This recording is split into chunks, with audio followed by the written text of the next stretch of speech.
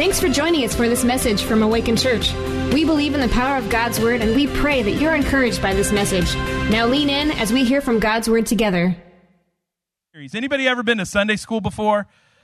AJ, you been to Sunday school? I have been many times. Yep, me too. And there's some stories in the Bible that are odd that sometimes you don't learn about in Sunday school. And so this series is geared all about that. And because the reality is there's just some weird things in the Bible. There's just some strange things that as you're flipping through the Bible, you're like, what? Why is that in there? Why is that detail mentioned? And sometimes you just go, all right, next. And you just flip to the next page because they're bizarre, they're odd, and we don't know what to do with them.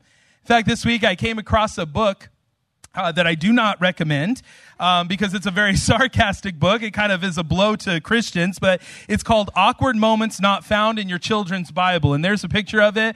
And it's like, oh, that's so nice. There's Noah and all the animals. And I don't know if Noah's like cussing at the people out in the water, but like they're all just a bunch of dead people out there. Like, and it's kind of what made me kind of pause and look at that is it kind of made me go, yeah, there are some odd stories in the Bible, some very strange things in there. Yeah, when you think about a lot of the things, there's a lot more going on behind the scenes. When you really think, that's like kind of like that. There's a bunch of dead people in there, and people put that on their kids' walls. Yes, yeah. I mean, I don't want to show of hands how many of you decorated in Noah, but, it kind of makes us think twice a little bit about that. But there are awkward stories in the Bible, and sometimes we can wonder, well, why is that detail in there? Why is that story mentioned? What am I supposed to do with it? And so for the month of June, we're going to be looking at some of these strange and kind of bizarre stories in the Bible. And here's the thing. The series is going to do one of two things for all of you. One, it's going to make you get really excited because you're going to be like, yes, I want to know about these strange stories. I want to understand the craziness in the Bible. But two, I think what it also is going to do is it's going to challenge your faith. I think for a lot of you, you're going to think, well, my God doesn't sound like that. Like, that's not the God that I serve. So I think it will challenge some of us in what we think, and I hope that it will do that. But the goal of the series is to do a few things for us. One is to just have some fun. Like, that's kind of why we've brought this up, the table up. That's kind of why we're set up this way. It's just to have some fun talking about these topics, right? Like, I think that's an important thing. Yeah, like, there's something special about talking about biblical things, especially weird stuff, because a lot of times you'll just keep it to yourself. You'll read something, you'll be like, that's so strange. You just then ditch it, leave it behind. But when you do something like this, where you get to talk to somebody about those weird things and discuss those weird things together and study them together, it helps you work through those things and also make light of what is actually going on there. You come together with two minds instead of just one. And it's nice doing it this way with all of you because it allows you guys to kind of see the process a little bit. Because what me and Nate did is just both studied separate. We both wrote down our notes separate, what we studied in it, and then we just kind of come together and say, all right, well, what does it say? And we talk about it. Yeah, and I think what it'll do is hopefully it'll show you how to study your Bible, too. I think it'll be really helpful as we kind of break these things apart, as we look at this stuff. I hope that what it does for you is it kind of helps you understand our process, and you can see, so when you're reading, you can kind of do the same things. But, two, I think also it's beneficial because, nothing in God's Word is here by mistake. It all has a purpose. In fact, 2 Timothy chapter 3 tells us all Scripture is inspired by God and is useful to teach us what is true and to make us realize what is wrong in our lives. It corrects us when we're wrong and teaches us what to do, or teaches us to do what is right. God uses it to prepare and equip His people to do every good work. And the third thing that I think this series will do, and the goal of this, is just to build your faith. I think really it will challenge you, but I think it will also help build your faith. And so really the way that this series came about was it really wasn't supposed to be a series. It was supposed to be a podcast. That was the whole idea. And I remember back in 2019, on a Sunday morning, I was kind of out front, and AJ, you came up to me, and I don't know, how would you describe yourself that day? Flustered. That is a good way. That's a good way. Off kilter. Yes. And I just remember he came up to me and he just looked at me and he was like, tell me what you think about David. And I was like, all right, blow down, Charlie Brown. Well, I'll tell you. So I told him, I said, well, some things that kind of come to my mind are, like he's a shepherd, or, David and Goliath. Like that's like he's a warrior, like those are some things that kind of come to my mind. I don't know, AJ, what are some things that you would describe, some adjectives? Typically like honorable You think of him, man after God's own heart. He's this guy that God has been with. He pursues God as obedient. I think repentant. You think of mistakes that he made, but he repents, turns back to God. Those are the typical things we use to describe him. Yeah, Psalm 51, written by him and all that. I think those are all great things. But so I said that to him, and he looked at me, and he goes, well, I think crusty. And I was like, what? Crusty? He said, yeah, like crusty old David. And I was like, well, explain, would you? And so I had read towards the end of David's life, I was reading through that portion of the Bible, and David's like basically on his deathbed. He's coming to the close of his life. He's cold all the time, and something very weird happens. Basically, he tells people, hey, I'm getting close to the end. And then the people in the room are like, all right, you guys know what we need to do? Go search the entire kingdom far and wide for the most beautiful virgin girl, bring her back, and let David spoon her. So crusty old David is spooning this girl, and it's like, that's disgusting. What is happening here? This is not the David I know. It seems immoral. It seems like things are wrong here. And it's like, that's not the David that I'm accustomed to. So that's kind of that initial thought where kind of things stemmed for this series. Yes, yeah. And there is a lesson in it. Yeah, we won't leave you guys thinking about crusty old David that way. Basically, the idea of what was happening was at this time, that was like the most cutting edge medical knowledge of the day. They viewed like youthfulness could be transferred to like people who are on the edge of death. So if you were close proximity to them, they would begin to be more alive again. You might be able to give them some more time. So there's probably other things going on a little under the surface.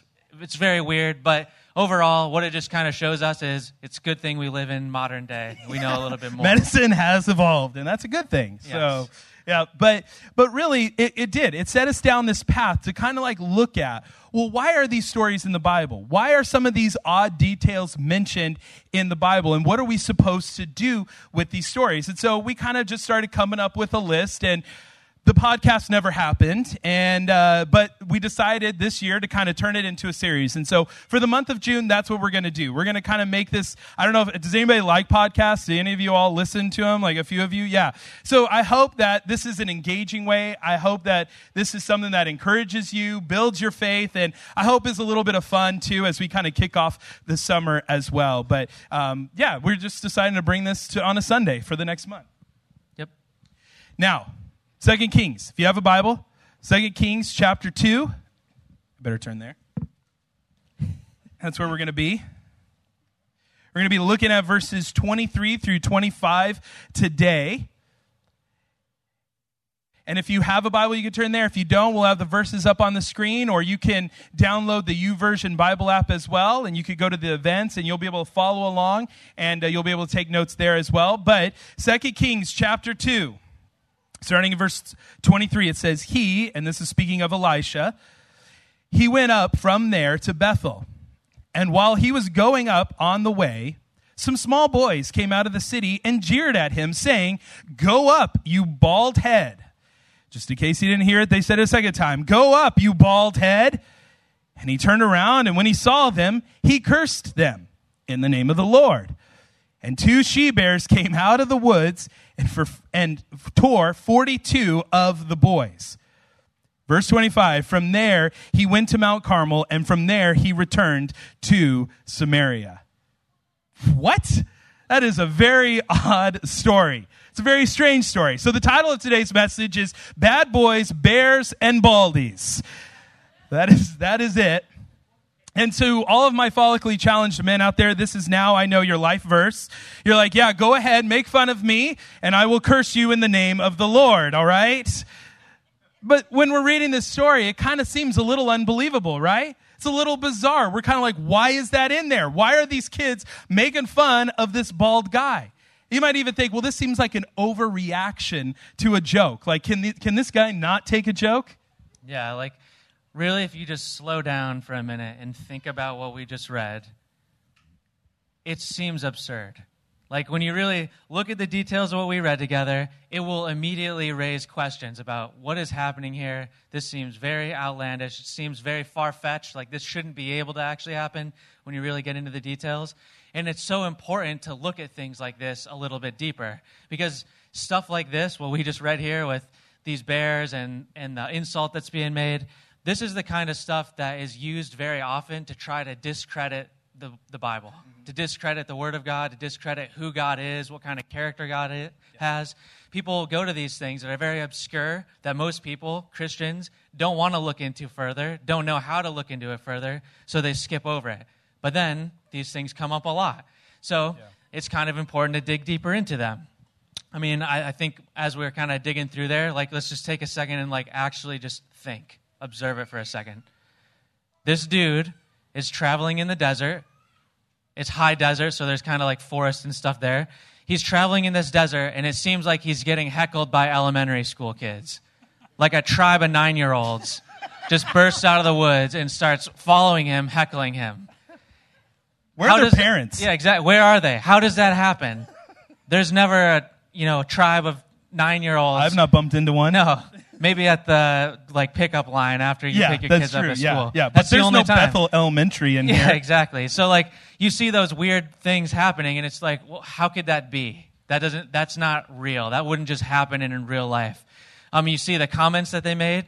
Go up, you bald head. Go up, you bald head. It's like that just is kind of like a ridiculous insult in and of itself. It's kind of like soft. It doesn't seem like that big of a deal. It's just like kind of dumb. It's like, what is that? Like, it's okay, whatever. It feels like it shouldn't be taken that serious. And then you see the response from Elisha, from the dude getting heckled.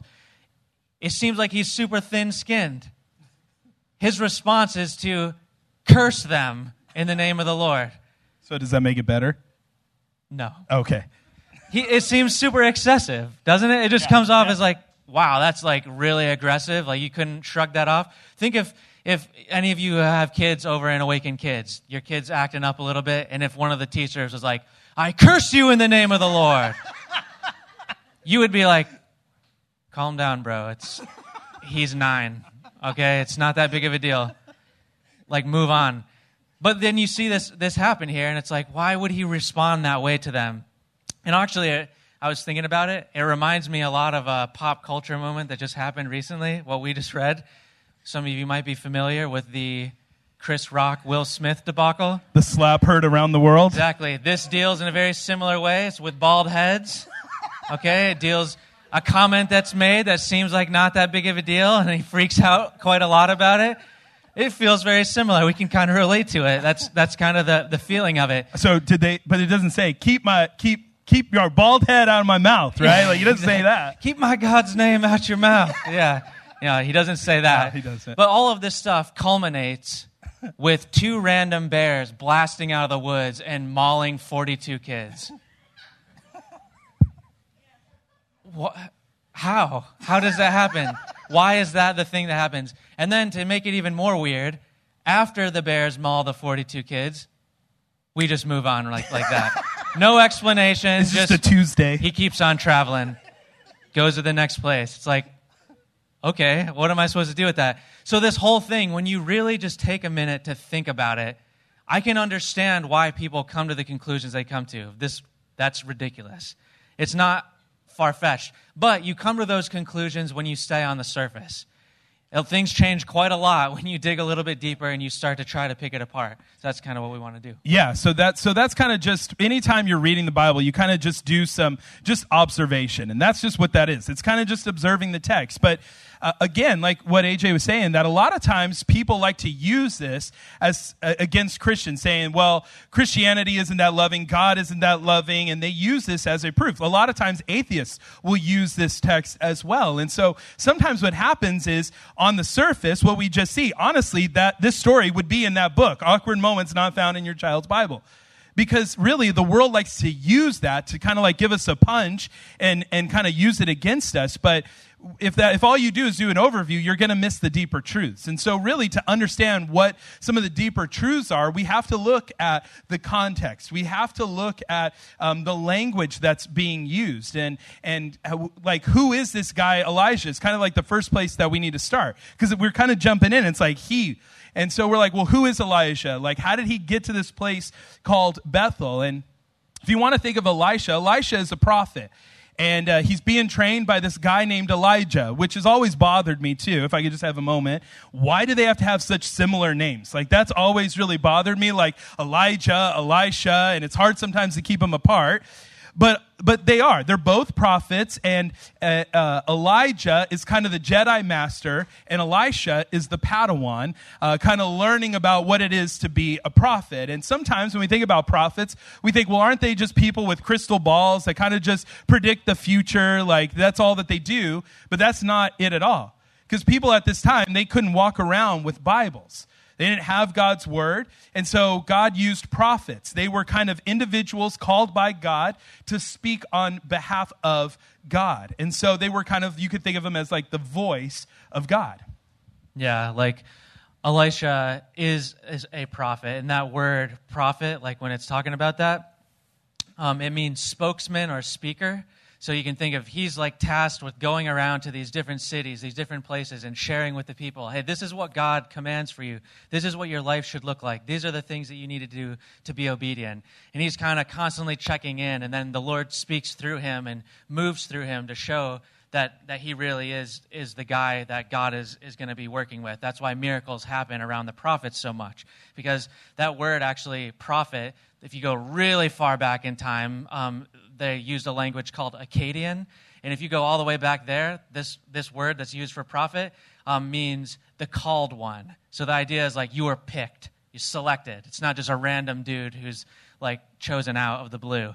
So prophets are a big deal. And on top of that, Elisha, what's happening right here, he is a prophet, but he's like the newly established like lead prophet. Elijah, who was his like leader, was teaching him up. Elijah, in the beginning of this chapter 2, we didn't read it, Elijah gets taken up in a whirlwind, which is crazy too. Yeah, like yep. That's a very strange occurrence as well. But he gets taken up in this whirlwind, these fiery chariots, he's gone, and he's no longer on the scene anymore. And his cloak and his staff fall, and Elisha picks that up, and that's supposed to be the sign that, okay, you are now the predecessor. You're the guy now who's supposed to take what Elijah was doing. You're going to do that now. So he picks that stuff up, Elisha does, and he begins to go with it, and he does a couple miracles, some interesting things. Yeah. The reason God's doing those miracles straight off the bat is because he's establishing Elisha as a prophet. He wants people to understand, no, he is the guy. He's not just saying it. When he goes around, you're going to see miracles happen. That's because he is actually chosen. So you need to listen to him. So that's why you see these things taking place around him. So that's kind of what we're picking up on. That's who Elisha is. Yeah, and that's and getting up to, before we even get to the Bethel part, that's kind of what's been happening in chapter 2. He's now going around doing these things, kind of like you're saying, kind of proving that he is now God's voice for the people. And he takes Elijah's robe and he kind of parts the river with it. He takes some salt and he cleanses a river with it. And so he does some really cool things. But Bethel is a very interesting place because there's a lot of idol worship happening. AJ, I don't know what you found out about Bethel or what you could explain about Bethel. Bethel is a pretty important city, and Bethel had been around for a really long time. And it's a city that was held by the people of Israel, so they should be following God. Like, it should be people who are honoring God, who are listening to Elisha. But they were a city that had been in this weird ebb and flow, like all throughout history. They are constantly following God sometimes, but then not later. They're switching allegiances constantly between the God who really is deserving of worship and all of these other gods, these other spiritual powers who don't deserve worship, but who are very real, who are real out there. They exist. They're not absent. They're real things that they are worshiping and following instead of the true God, the true one worthy of worship, which is Elisha's God, our God. So Bethel is in this constant state of switching allegiances, which is really interesting because Bethel, the actual meaning of that, means house of God. So it's interesting that the house of God is constantly at war. There's a spiritual war zone always happening there of who's in control of it, whether the true God who's worthy of worship and all these other unworthy gods. Yeah, and some of what I found out was that there's a lot of sexual immoral things happening there. I think we could equate it to a Las Vegas in a way, and that they worshipped a lot of golden calves, which seems very weird that that's what they kind of revert to and what they do, but that was all in that place. But that's kind of who Elisha is, kind of a little bit about Bethel. But let's get to the strange part. Again, verse 23. He went up from there to Bethel, and while he was going up on the way, some small boys, other translations, your Bible might say little children, groups of boys, came out of the city and jeered at him.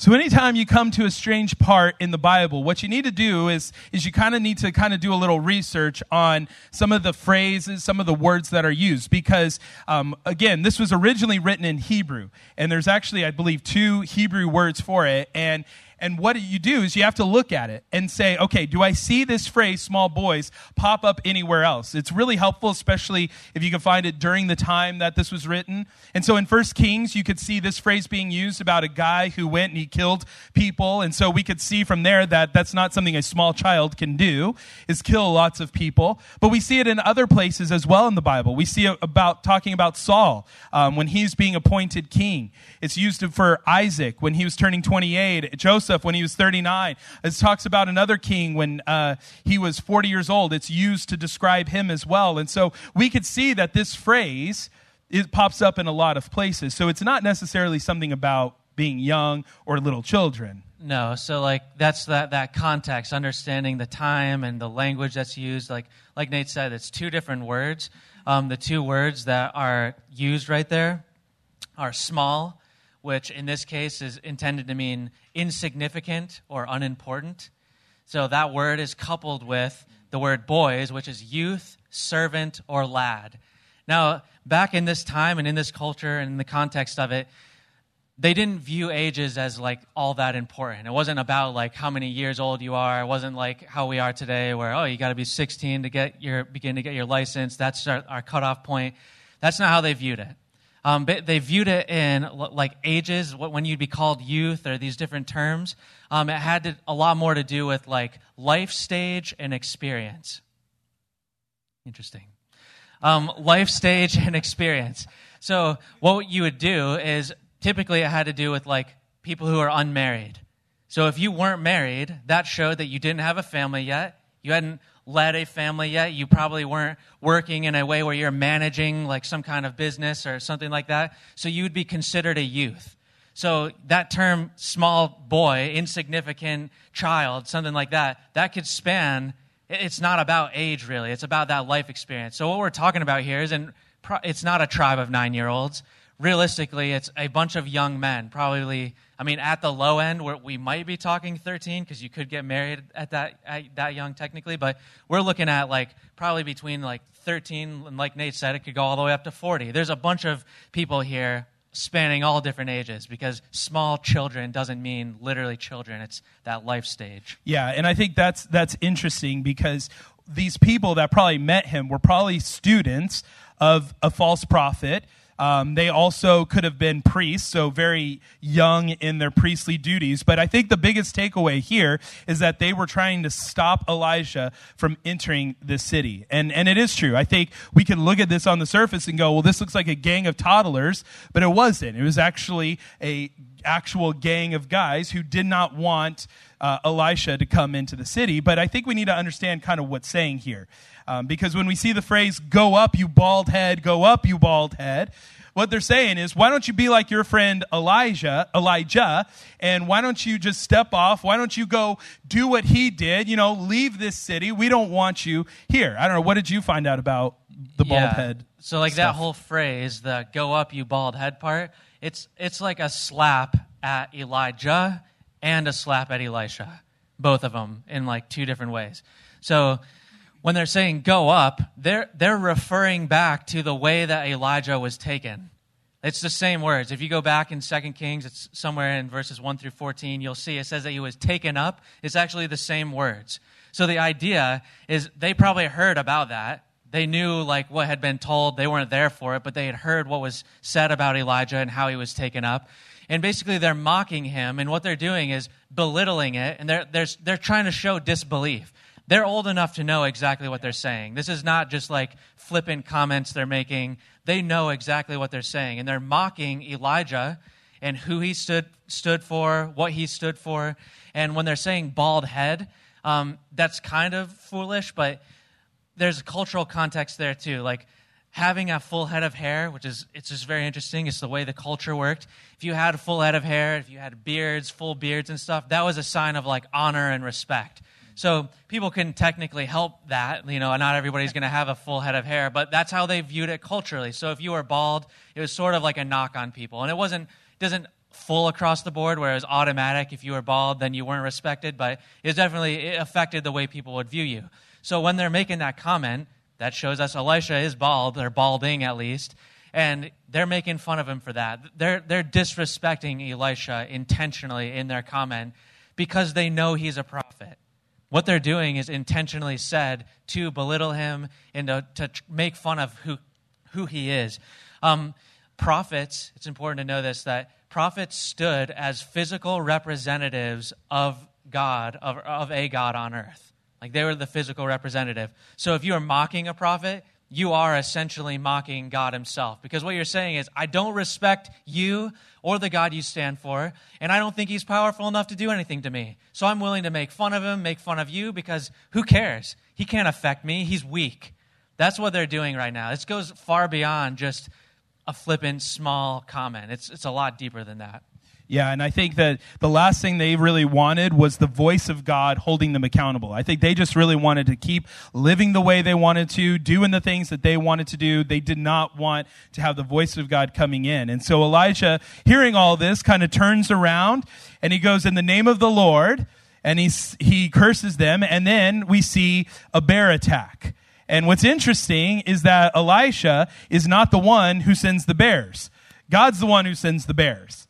And you can think, well, that doesn't make it any better. Like that actually kind of makes it worse in here. It's kind of like, what is going on? Why did God do that? And I think it's because God doesn't tolerate idolatry. It says the first commandment is, thou shalt not have any other gods before me. Yeah, and like when it says that Elisha is in this moment and he turns around and he saw them, it's not like he's just like spun around, noticed them, and starts shouting at them. That's not what happens. The wording is a little deeper there too. That word saw, when it mentions that, it means to inspect, perceive, or consider. So he's like taking the time to work through what's happening around him. And if you think about it, he's in a dangerous situation. There's like 42 or more dudes shouting at him angrily, mocking him, making fun of him. He's at risk right now of being like severely beaten potentially. Like that's what's going on around him. But Elisha does something interesting in turning and cursing them in the name of the Lord. Because that word cursed doesn't mean to like cast a spell or like a hex, like he's some kind of like sorcerer. That's not what's happening there. The word means to make despicable. It's like he's pointing out and clearly stating to them, what you guys are doing is wrong. It's unacceptable. You're outside of what you should be doing. And there's going to be a judgment for that. Down the line, when he talks about in the name of the Lord, what that means is it's implying reputation or authority. So he's saying, what you're doing is wrong, and in the reputation and the authority of God, you will experience consequences for it. Things are going to happen to you. He's stating these future repercussions are going to happen because of the evil ways that you are choosing to live in. You should turn from that. So he's being very front and center about the truth. He's not shying away from that, even though he's at pretty significant risk right there. So, then those consequences happen a lot quicker than they would have expected with these bears bursting out of the woods and starting to tear them apart. Yeah, and then so what's interesting here, so kind of what happens to them, the Bible doesn't really say, and I like it. We have similar ideas, but a little bit different. I think they all survived.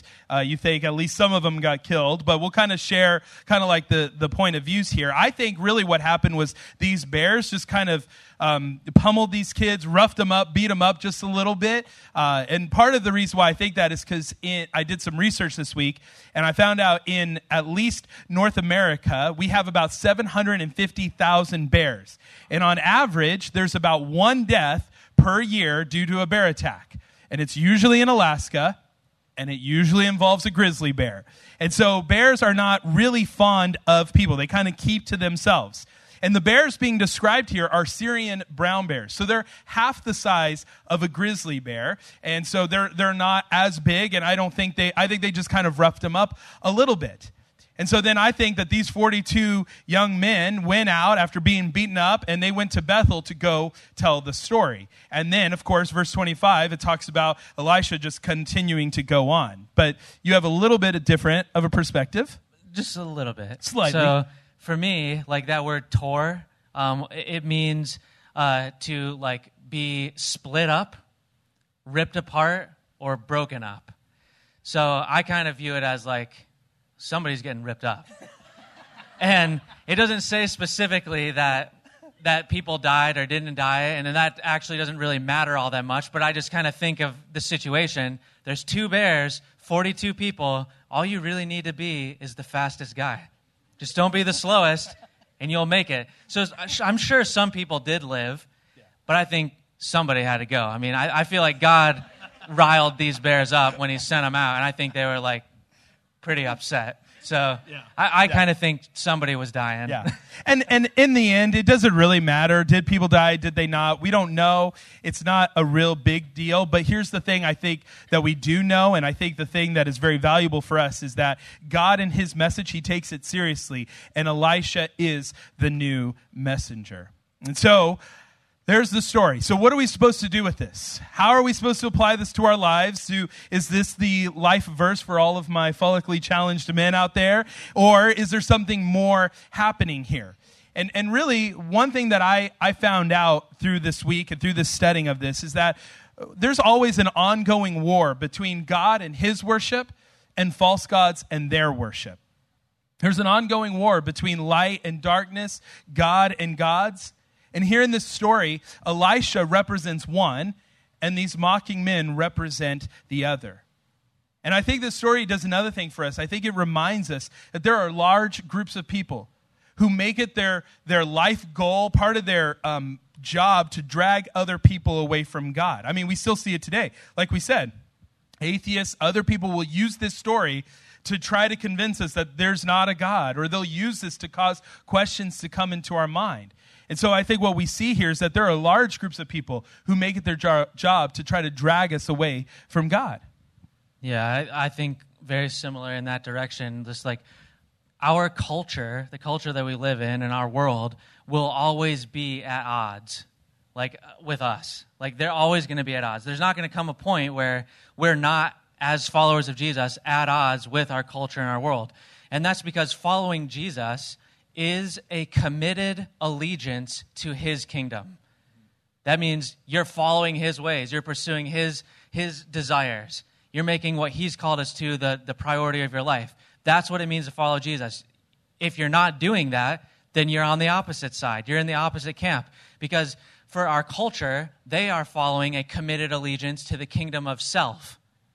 So everything points to their desires, their wants. They're following ultimately what I believe to be these other spiritual beings that really are out there. They're seeking glory through people pursuing their own selfish ways, their own pleasures, their own comforts, their own wealth, all these things. That's following the self, the kingdom of self. You're either in one camp or the other. Your allegiance is either to the kingdom of God or the kingdom of self. There's the 2 camps. These are the 2 waging wars, the battles spiritually taking place all the time, constantly around you.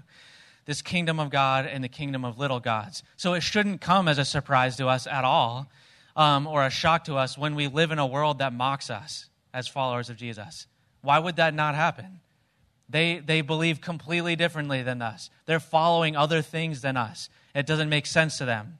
The way that we live and the things that we believe seem foolish to them, seems absurd and ridiculous to them, because our identity, our purpose is all found in Jesus. And that's the opposite of how our world operates. So our identity is found in, okay, who am I as a child of God? He has made me, created me for a purpose. So that's where I find my identity. If it's outside of that, I'm following the kingdom of self. So my identity has to be in Jesus. The second part of that is our purpose, what we actually do, what we live for, the way that we try to live our lives and the things we pursue. That falls in alignment as followers of Jesus with what he's called us to. If it doesn't, then you're not following his purposes. You're following in the purposes of self. So for us, we have to understand there are very different things happening. So you can feel that that tension between these two waging wars, the spiritual battles in your life all the time. You'll feel it at school, the way people look at you, the way people think about you because of your beliefs. You feel it at work. You feel it maybe even in your own families at times. You feel all these things. That's that tension of spiritual warfare happening. This isn't just differences of opinions. It's not just difference of worldview, and it's like, oh, we just don't see eye to eye. They're going to view us poorly. They're going to want to mock us. That's why John 15:18, this is Jesus talking, says, if the world hates you, know that it hated me before it hated you. We should expect that. If they hated Jesus, why would they not hate us for following in his footsteps? And then we should expect to be looked down on and seen as fools. We shouldn't try to appease people and make them view us as, they're okay, actually. And we shouldn't try to bend to the way people are to make them think differently of us. We have to stand up for truth in the same way that Elisha did.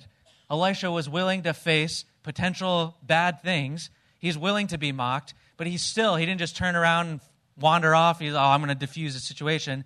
He's willing to speak truth into their life, to tell them the truth about the situation, even at the potential cost. And we should be willing to stand and speak for truth too. 1 Corinthians 1:18 says, for the word of the cross is folly to those who are perishing, or foolishness. But to us who are being saved, it is the power of God. If that's the truth, why would we not stand up for it? We know where life is found. We know where purpose is found. So stand up for it. You're going to be in this war all the time, but we know what we stand on. Yeah, I think that the truth, too, is that another parallel we could see is that we all have golden calves in our life, right? Like there's the golden calf of self or the golden calf of other things going on in our life. And what I think this story shows us is that God is more powerful than the golden calf. And the people of Bethel got the message that God is powerful. And you know, it's interesting is that God does go to great lengths to get people's attentions so that he can reach them. You know, this story, don't get me wrong, God is a good God. He is a loving God. He's a forgiving God, a merciful God, a gracious God. But God is also a powerful God. And the truth is that he does promise judgment, that judgment is coming. And there are a lot of worse things in this world and things that we're going to face than death, sickness, or even being mauled by some bears. There is an eternity of isolation and separation from God when it comes from a life if we reject God. See, these boys here, they're mocking God. This city had completely rejected God. And in a way, God's like, all right, your time's up. Judgment is coming. And it came a lot faster than they really anticipated. And the Bible tells us that God will not be mocked. The reality is God's not going to be mocked forever. We could turn on the news and see all the ways that God is being mocked. It's not going to happen forever. There's going to become judgment. There's going to be judgment for it. Romans chapter 6 tells us, for the wages of sin is death, but the free gift of God is eternal life through Christ Jesus our Lord. The wages of sin is death. It started in Genesis. It continued through Elisha's day to Paul's day and to our day. Apart from Christ, we all deserve judgment. We deserve nothing less than being mauled by some bears in the woods. And so I think this story, what it really does for us is it serves as a warning that judgment one day will come. For these guys, it came really fast. For us, God is allowed. He's been merciful and gracious in letting us hear the truth so that we can turn from our sins, turn from our ways, and turn to him so that God can give us true and lasting and fulfilling life that only comes through him. And if you're here today and you don't know God as your Savior, let this story be a warning that judgment is coming, that you will face judgment. But God has been gracious, and he is giving you a chance to turn from those sins. Or maybe for you, let this story just be a warning that maybe you have golden calves set up of self-worship or other things going on in your life. Let this story be a warning to you that judgment will come. God will not be mocked forever. So, that is week 1 of our series. I hope that this was encouraging. I hope this was challenging. I hope this was helpful. And I do want to say, if you do need to make a decision, come find one of us. What's really cool today is we are going to see the gospel preached to our eyes outside. And that's not the Golly G's truck. That manna is coming from heaven. That's not what it is. But it's the fact that people are in that pool saying, I was dead in my sin, but I'm coming to new life in Christ.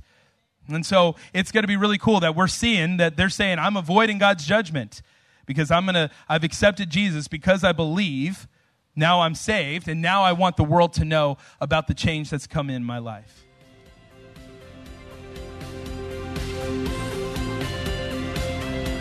Thanks for joining us for this message from Awaken Church.